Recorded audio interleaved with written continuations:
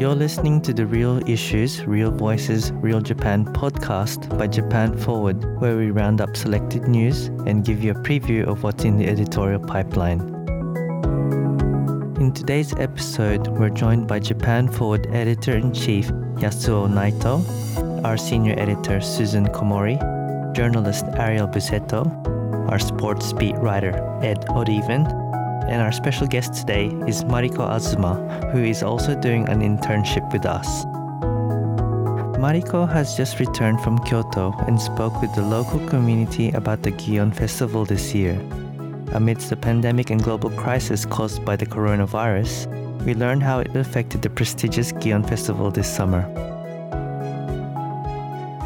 Hi Mariko-san, thanks for joining us this week. Working as an intern with Japan Forward, and you've covered some really interesting news. Could you please share with our listeners? Yes, thank you.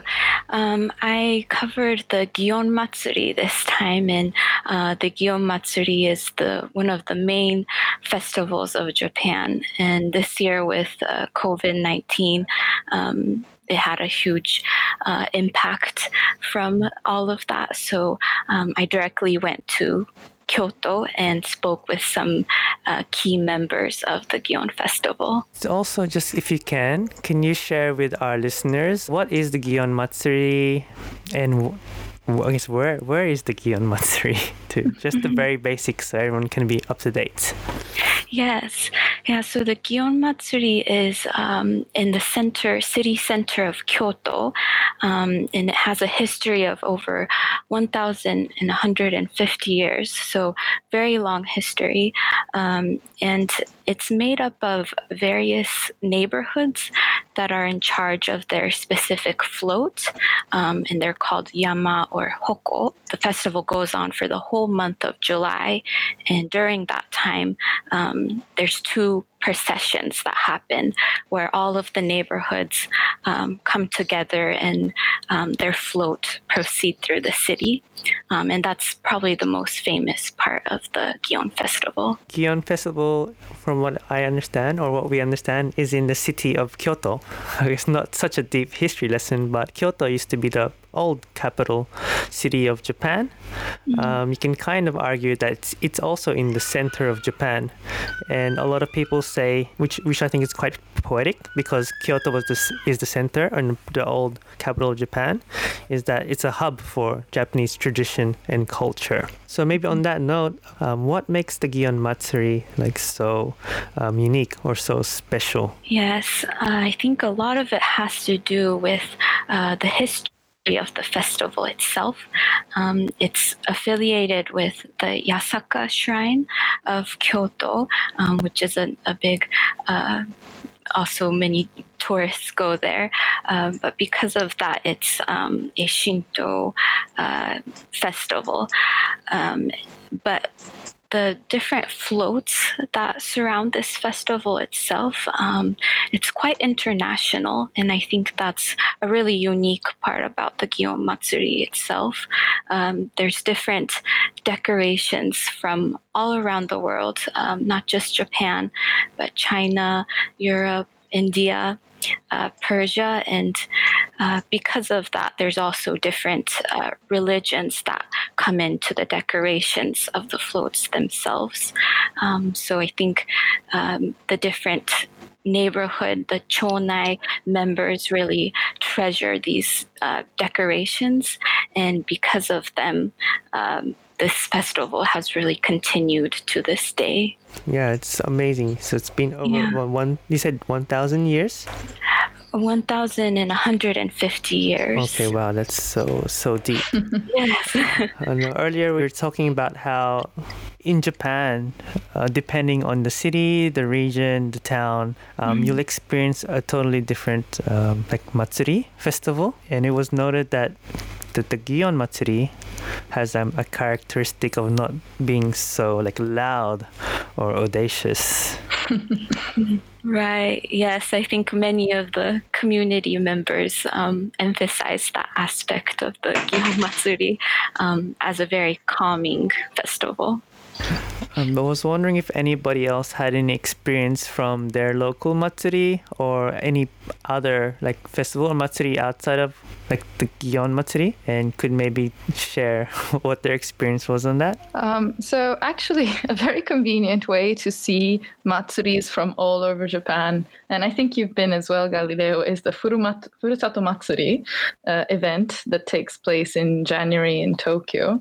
But that's actually a very good way of seeing different festivals from all over Japan. And there is Akita Matsuri, Nebuta Matsuri, and so on. You know, I think it's definitely true that like the Gion Matsuri in that case seems very elegant and solemn, maybe perhaps compared to the dancing, the lights, and the singing that happens elsewhere. On a local level, in Kanto, I've been to the Tanabata Festival a couple times in Hiratsuka. And I think, it tries to be loud and lively and very energetic with the drums and the floats and just the overall atmosphere. So we have our own local festival here in Tokyo. It's oriented to our local neighborhoods, and a good part of it is focused on children.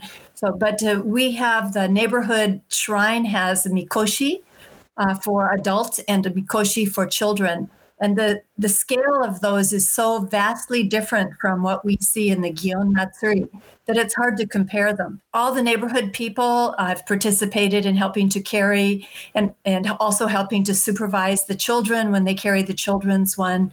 Last year we had, I think, around 150 children participating in the children's mikoshi. But it's a little tiny thing, and the children can take turns carrying it, and somebody stands and beats the drum and waves at people and things like that. It's just a totally different scale of experience. And I think for a local community to look at the Gion Matsuri, it's like, just a scale that's so beyond our imagination. It's a very grand event. Okay, so just two quick festival stories from me. My very first festival experience in Japan was actually the Yuki Matsuri, the snow festival in Sapporo, in northern part of Japan, in Hokkaido. I was doing my homestay at the time, so it was my first time to be in Japan, also the first time to see snow. I come from Sydney, Australia, so I was really impressed at how beautiful the stages were, and also the different models and the things that were happening throughout the city. My second one was the Aizu Festival in west part of Fukushima, in Aizu Wakamatsu. The Aizu Festival has like a samurai tradition, samurai history. Throughout the center of the city, there's horses, and people riding these horses are wearing like armor or traditional battle wear. Also lots of historical and cultural clothing, artifacts, weapons. A lot of this is on display. So I was just really impressed to see, the town or the city kind of revert back to history. And it was like seeing the past, or a walking textbook, if you may. So now we've talked about and shared our experiences of different festivals in Japan.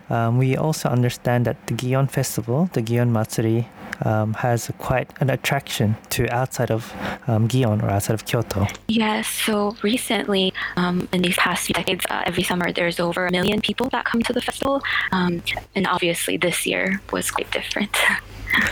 Yeah, I think it's quite different for a lot of events throughout Japan and the world. Right, yes. Because the Gion Festival, its origins are actually to ask the gods to protect the city from a plague. So this year with coronavirus, there were some people with some opinions that just believe that the festival should go on. But ultimately, as the situation got worse, a large part of it did get canceled. Okay, for the Gion Matsuri, what are materials made of to construct the floats? Are the floats made each year, new ones, or can you talk about that a little bit? Yeah, so the floats are actually made completely out of wood and with rope, so there's no nails involved in the construction. And all of the materials, they're used every year. They're rebuilt and then deconstructed and then rebuilt every year. So usually they're all put in museum storage. So yeah, a lot of the materials have been used for decades, really, depending on the float. And is this a type of art that is really a specialty, like making these floats? Right, yeah, the craftsmanship involved in making the floats. There's specific people that do that part of the festival too. And so really, I think that sheds even more light on how there's various communities that come together, not just for the main procession, but for all of the preparations that come to that point. How big are these floats physically? What do they look like?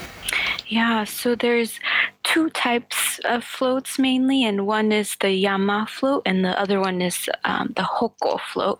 And the Yama floats are a lot smaller. They're these square-shaped floats that are various tapestries are put onto them. But then I think what many people may have seen before is the Hoko floats, and they're very, very tall. The tallest one can reach up to the 8th floor of a building, the very tip of it. And they can weigh up to 12 tons. Yeah, those are the larger ones. And then the Yama maybe the size of a large truck, you could say. Yeah. Very interesting. Thank you. Yeah.